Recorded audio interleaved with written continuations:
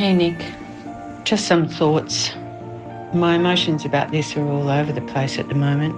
That's Sharon Davis, a journalist in Sydney, Australia. I kind of go from feeling like I'm caught up in some sort of crazy catch me if you can game that has me as the person who's being played with. I'm Nicoline Greer and I'm in Dublin. Sharon and I have been working together on a story that is playing out in both our countries, Ireland and Australia. I don't really know where it's going and where I'm going in it. Because of the time difference, we often communicate by voice message. I'm not surprised you're feeling like this. And the fact that she's not long out of prison, it just makes it a bit more disconcerting. It's hard to know what's real and what's not real. But I suppose that is the world that she creates. Listen, mind yourself and talk to you soon. We were never meant to be in this story, but somehow we have become part of it. We just seem to be at the end of a fishing line, and she kind of dangles the hook into the water and tries to tantalise us with the bait, but then pulls the fishing rod out of the water again. The person at the centre of this is elusive. She's been hiding from everyone, including possibly herself. She's finding new and creative ways to make people do things and make people believe things. She's harmed many people, including children, betraying their trust and leaving them deeply traumatised. It's going to take us across 3 continents and down the strangest of rabbit holes. When you're starting to deal with false birth certificates, you're dealing with United States Homeland Security. They're thinking terrorists. That's what they're thinking. But it always comes back to one individual. That showed you the level and sophistication and how clever she was. She was a living question mark. So the intention was to find out who she is. We've been trying to do just that. Find out who she really is and why she does what she does. And can anybody really help her? One of the first things she said to me when we spoke was, "Oh, I'm so relieved you're a real person." From RTE Documentary on 1, this is Finding Samantha. I don't need to be saved. I need to be found. Episode 1, GPO Girl. Let's begin here in Ireland in 2013 with a press conference at Garda headquarters. The Irish police need help from the public. On Thursday, the 10th of October, at approximately 4:15 p.m, members of An Garda Síochána discovered a young female on O'Connell Street in a distressed state.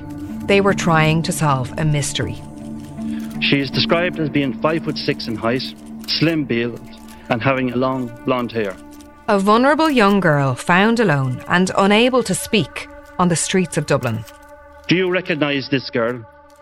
Did you pass her in a distressed state in the city centre? Any information is vital to this investigation. It's 1 month before that press conference in 2013. We're at a children's hospital in Dublin. Okay, my name is Sue. This is Sue Hyland. One Thursday in October, she got a call from her sister. Her nephew wasn't well. So they took him to the children's hospital, Temple Street, close to the centre of Dublin City. The 2 of us went down then and did the long sit and wait in Temple Street. It was dark out when we went into the hospital. As with most emergency departments, there's often a long bit of hanging around a room full of sick people, small children in this case, waiting for a bed to come free. It can be horrendous at times. It can be very stressful. We were brought straight through and then we were just put into like a cubicle over beside the toilet. Around the same time, Sue, her sister and her nephew were going into the children's hospital. The Gardaí were dealing with an incident on O'Connell Street, the bustling wide street in the middle of Dublin. They were near the GPO, the General Post Office, when their eyes were drawn to an unusual individual. A girl, behaving strangely. They observed the girl. She looked to them distressed and seemed to be crying. This is Detective Superintendent Dave Gallagher. She acted in a distressed manner, and I suppose it's the role of a police officer to spot things out of the usual, and it was out of the usual for them. And so they asked what was wrong. Could they help her? What was going on? But the girl didn't, wouldn't, or couldn't speak. She was non-verbal. She had no identification on her. She had no money, no luggage, no bag. So, bit of a mystery, but nothing too untoward at that particular time.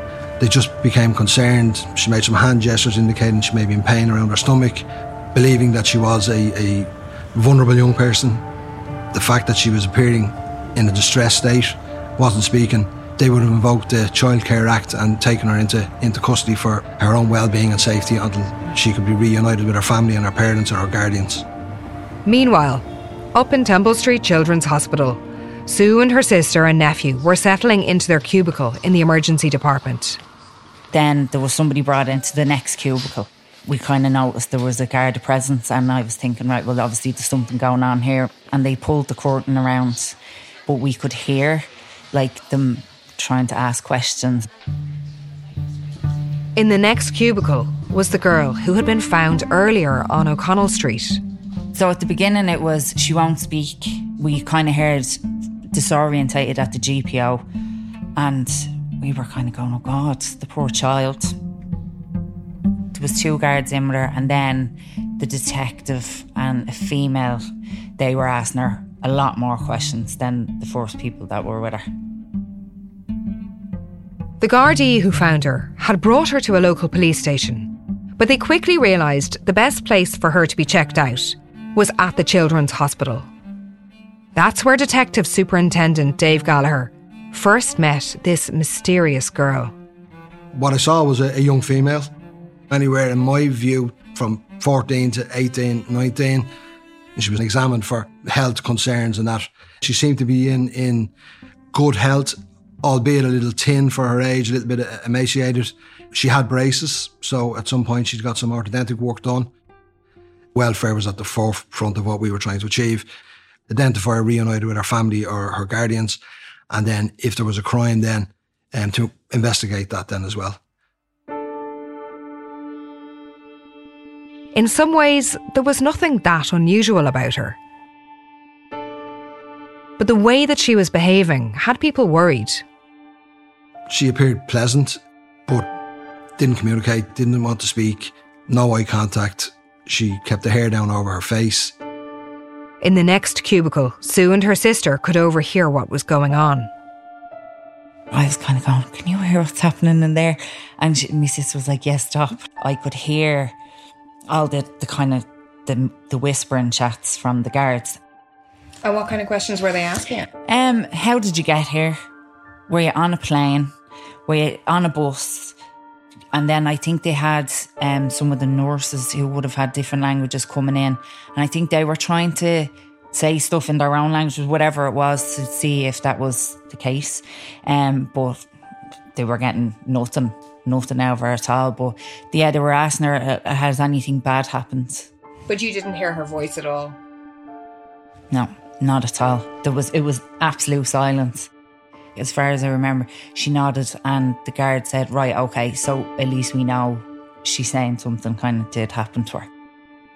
As the night went on, they kept asking her the questions over and over and over again. And then at one point, I think the female guard was going out for a cigarette, and I think her eyes may have lit up or something, because the guard turned around and said to her, do you smoke? I don't know whether she shook her head or something, but the guard was like, no. I remember the male guard walking out going, she's very young to be smoking, isn't she? All evening they were asking her questions, and they were, in fairness, they were bringing her in food and drinks and juice and she ate whatever she was given. So they were kind of thinking, oh well, that's kind of good. I went out to go to the bathroom, so obviously I came out and turned right, and she was in the one next to us, and they had the cubicle open, but I just glanced in, as you do, and I said to my sister, oh God, she'd break your heart if you looked at her. She looks like she hasn't eaten, and she just looked cold and frail. I remember just automatically thinking, oh God, my heart is breaking, even looking at her, and I only saw a glimpse of her. I can still remember how frail she looked. Then, some kind of breakthrough. No words, but some clues in the form of pictures. She did create some doodles on a piece of paper. At this point, our ears kind of did prick up and we were kind of going, whoa, what's going on here? Like, you don't expect this to happen sitting in Temple Street of an evening. I heard she drew something about a gun. An image of a gun, an image of a cross, an image of an airplane. Some people formed the opinion that this was signs of criminality or human trafficking or such like. We didn't form that opinion. What we had was an unidentified female. And did it seem like she wanted to communicate? Like, was she giving the impression that she wanted to communicate, and that was why she was drawing these pictures, but she just couldn't get the words out? Was that what she was putting across? It was hard to know. I suppose, as I say, try to keep an open mind. I was somewhat, unsure as to why she wouldn't speak, and also the fact that she covered her face. The fact she wouldn't engage with the doctors to try being examined of that. That could also be a sign of somebody very traumatised and somebody the victim of a very, very serious incident. So you can't determine why the person is acting this particular way at that particular time. The guards may have said something about sex trafficking or something like that. Straight away, I was like, did you hear that? And my sister had heard it. And I was like, oh my God, the poor child. Like, and my heart automatically just broke straight away. I was like, the poor child has been brought into this country and she's just been abandoned on O'Connell Street. Like, what a place to be left. Over the next few days, the girl was put in a private hospital room. Because she wasn't talking, they had no way of knowing if she was a victim of human trafficking or some other crimes.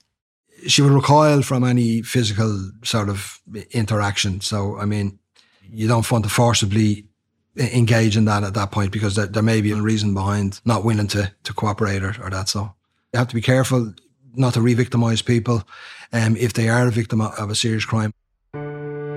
With the concern that she might have been brought into the country by criminals, the room was guarded by police at all times.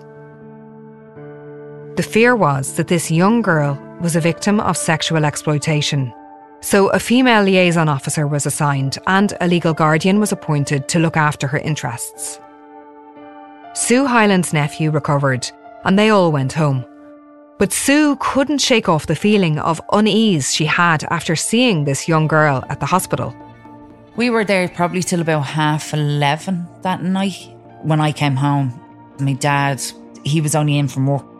I said, Dad, wait and I'll tell you what's after happening. Like, my heart is broken. Like, I want to go back down. And he said, Sue, they're not going to let you back down. And I was like, no, but I feel like I just want to go in and say to her, like, do you need underwear or do you need like pajamas or anything like that? Because she just looked like she needed to be cared for. I went to bed and I didn't sleep a wink. Not a wink. And I remember posting like a Facebook post, as you did back in the day, about this poor child, and she was sex trafficked into this country, and like, God love her. And this was a mad hour of the night, like, because I couldn't sleep. I could not get around my head. The authorities were pouring resources into looking after her and trying to figure out who she was and what had happened. But they needed to protect her, so they didn't release much information about her. But the story brought the subject of human trafficking and sexual exploitation into the spotlight. This week there were reports that a teenage girl was found wandering in a dazed state on O'Connell Street in Dublin. It draws attention to the issue of trafficking, in particular the concern of children being trafficked. It's a business which makes criminal gangs all over Europe around €25 billion each year. Denise Charlton is Chief Executive of the Immigrant Council. How big an issue is it at the moment? 50% of child trafficking victims were into the sex trade. So people are very concerned that traffickers and pimps are really getting a foothold and generating a lot of cash for organised crime. We don't know if that young girl was trafficked, but there are indications that she may have been. It is really highlighting the fact that kids are being raped and exploited in a sex trade for organised crime in Ireland. Was this girl one of those children? Was there someone else controlling her? A formal investigation was launched under Detective Superintendent Dave Gallagher. It was called Operation Shepherd. You interview people on the street, your CCTV trawl to see can we locate where she came from. We checked the recent deaths in Ireland as well to see maybe if there had been a parent had deceased and she was left unattended, so we checked that. It became a very extensive investigation. The guards set up an incident room staffed by about 15 detectives. They all became very involved. You know, you're looking out potentially for the welfare of a young female. So we all have families, we all have brothers, sisters, children. So people do get personally invested in it. And people are willing to go that extra above and beyond and work those long hours that we all worked those couple of weeks. So they began looking anywhere they could think of for clues. We checked hotels, B&Bs, guest houses, left luggage and storage facilities around the city centre. Then we said, well, you know, maybe she had left in bags or left in coats in a place in town because she had no property with her. Couldn't find any of those. Then Airport Police and the Dublin Port Authority. We canvassed juvenile liaison officers nationwide, child protection units nationwide, social service youth workers nationwide, homeless services, public and private psychiatric units were canvassed. Internationally to Europol, boat manifests, plane manifests were checked, some of them to see if we could identify anyone fitting that description. It was needle in a haystack stuff, really. All the while, this nameless girl sat in her room, watching TV, painting her nails and saying nothing. Weeks went by. Even though Sue Hyland had only had a fleeting encounter with her, she couldn't get this girl out of her mind. I hadn't slept for a good few nights after it was. I remember every day I was saying to my dad, could I ring Star Street Garda Station? And he said, but they're not going to give you any information. And I was like, I know, but what if I just said I was there and I saw the child? Is she okay? And what's going to happen to her? Is she going to get put into foster care? Everyone was working around the clock to try to help her. And it was evoking an instinct to protect in Sue as well. And I was like, oh, Dad, I'd really like to just come and take her. And he was like, we don't have the room. Because at the time I was still living in my mum and dad's and there was no room. But I was like, she can have my room. She can have my bed. It was really eating me up and it was really stressing me out. After 4 weeks of searching, the Gardaí were beginning to run out of options. Over the period of weeks, there was nothing coming from the girl that was going to assist us. This girl wasn't just sitting quietly in her own world. She was actively trying to hide her identity. The question was, what exactly was she trying to hide? She wouldn't allow fingerprints to be taken. So again, we actually obtained fingerprints off a plate that she used to eat food from and circulated those and got no match.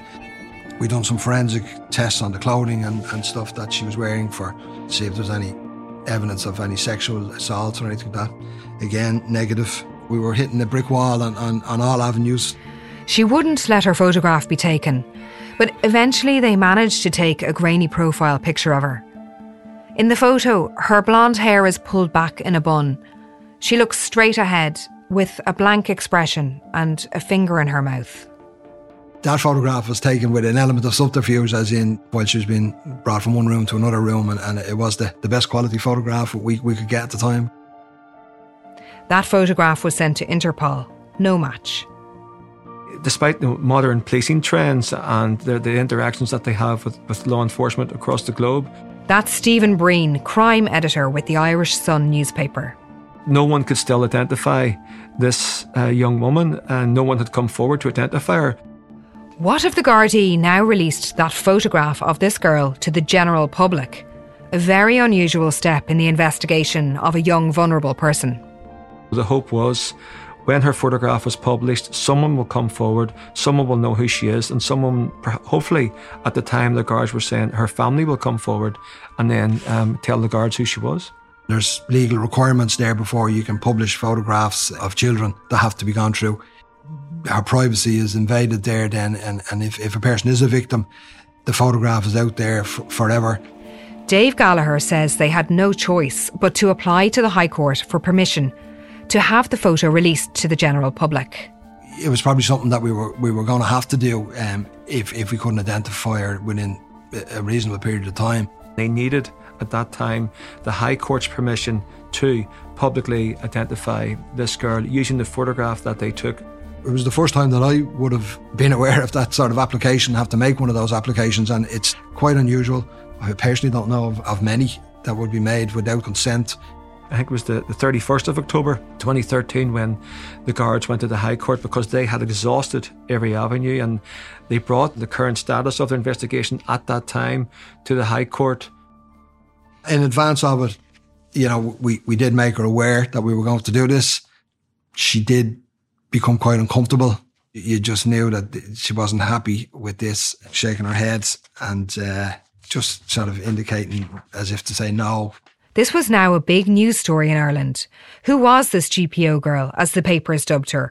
This possible victim of sex trafficking who hadn't said a word to anyone for weeks on end. Gardaí have asked the High Court to allow them to release a picture of a teenage girl found in the capital 3 weeks ago. Gardaí say they've exhausted every avenue in their attempt to identify her. They told the court today that more than 80 angles had been followed up to try to establish her identity. They believed criminal offences had been committed, but they had no way of knowing who the girl was, and the only avenue left to them was to release a photograph. Permission was given, and that press conference was organised at Garda headquarters. Do you recognise this girl? Do you have any interactions with her? Did you pass her in a distressed state in the city centre in and around the 10th of October 2013? Any information is vital to this investigation and to the welfare of the child. I thought it was such an unusual moment and something that I'd never seen before. Like the guards or any law enforcement agency, very rarely would go to the media with a photograph of a child. Obviously they do release photographs of kids who are missing, but they have their names, they have their identities, their backgrounds. No one knew who this girl was, so I found it very strange. If anybody's out here, do you know this child? Have you ever met this child? Have you engaged with this child? Or if you're the parent of this child, we'd ask you to come forward to the dedicated line in Store Street via the phone number or the email or the Garda confidential line. There was a lot of calls came in the first 6-hour period. Calls from Cyprus, Canada, people who thought they'd seen her in Dublin or thought they'd seen her in various places of Ireland. We had a call from Moldova. It actually went fairly worldwide. All of those early calls came to nothing. Then, a few hours later, they got a break. And this is where our Australian connection begins.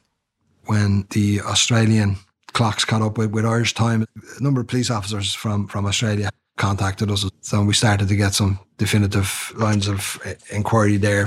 The media is a powerful tool and a lot of people watch television and with the internet now and stuff like that. Some of the calls the police were getting were from Australia. And that's why we got in touch with Australian journalist Sharon Davis. There was a call from Western Australia, in particular from a police officer who thought that he knew of a similar case. And that hunch turned out to be right. The call that was to give the definitive answer came not from Australia, but from much nearer. After 2,000 hours of police work and so much care and attention from many state agencies, all at a combined cost to Ireland of around €350,000, the identity of the mystery girl was finally revealed. We had some contact in Ireland through the extended family that were living in Ireland who recognised the photograph and made contact through their local Garda station. And they got a name, Samantha. Samantha as a party. Samantha as a party. Samantha as a party. The true identity of this girl was going to be even stranger than anyone had initially thought. Her identity was a mystery until Irish police released a photograph overnight, and the Australian Federal Police have confirmed that they have now received a formal request for assistance from Irish authorities. She was not a vulnerable teenage victim of sex trafficking. She was an Australian woman who'd travelled to visit members of her family living in Ireland. The whole thing had been a bizarre charade and a serious violation of the instinct to protect someone whom everybody believed was a vulnerable young person. But her behaviour in Ireland was not the first time she had deceived people. Far from it, in fact. Samantha as a party has spent the last 16 years mostly pretending to be someone she's not.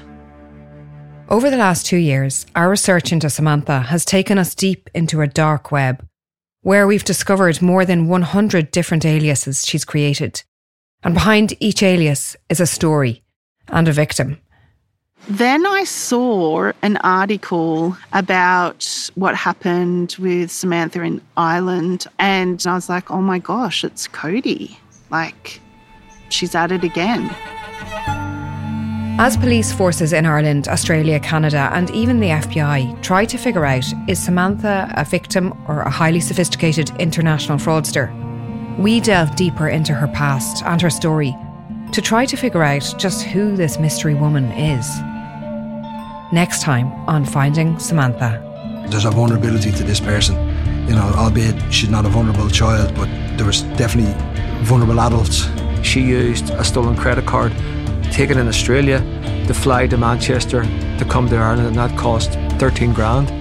Anybody can be nice, anybody can act nice, but how could she then do some of the things she's done? She knew who she was targeting and she knew how to target them. She's really good at what she does. Finding Samantha is written, recorded and produced by Sharon Davis in Australia and Tim Desmond and me, Nicoline Greer, in Ireland. Executive producer Liam O'Brien. Soundtrack composed by Paddy O'Flynn. Sound engineer is Damien Chanel. If you have any information or tips on this story, email us documentaries@rte.ie. For further information on the series, visit rte.ie/Finding Samantha. Join us again for episode 2, Webs of Deceit. I give up. I give up giving up. I am lost. I don't need to be saved, I need to be found.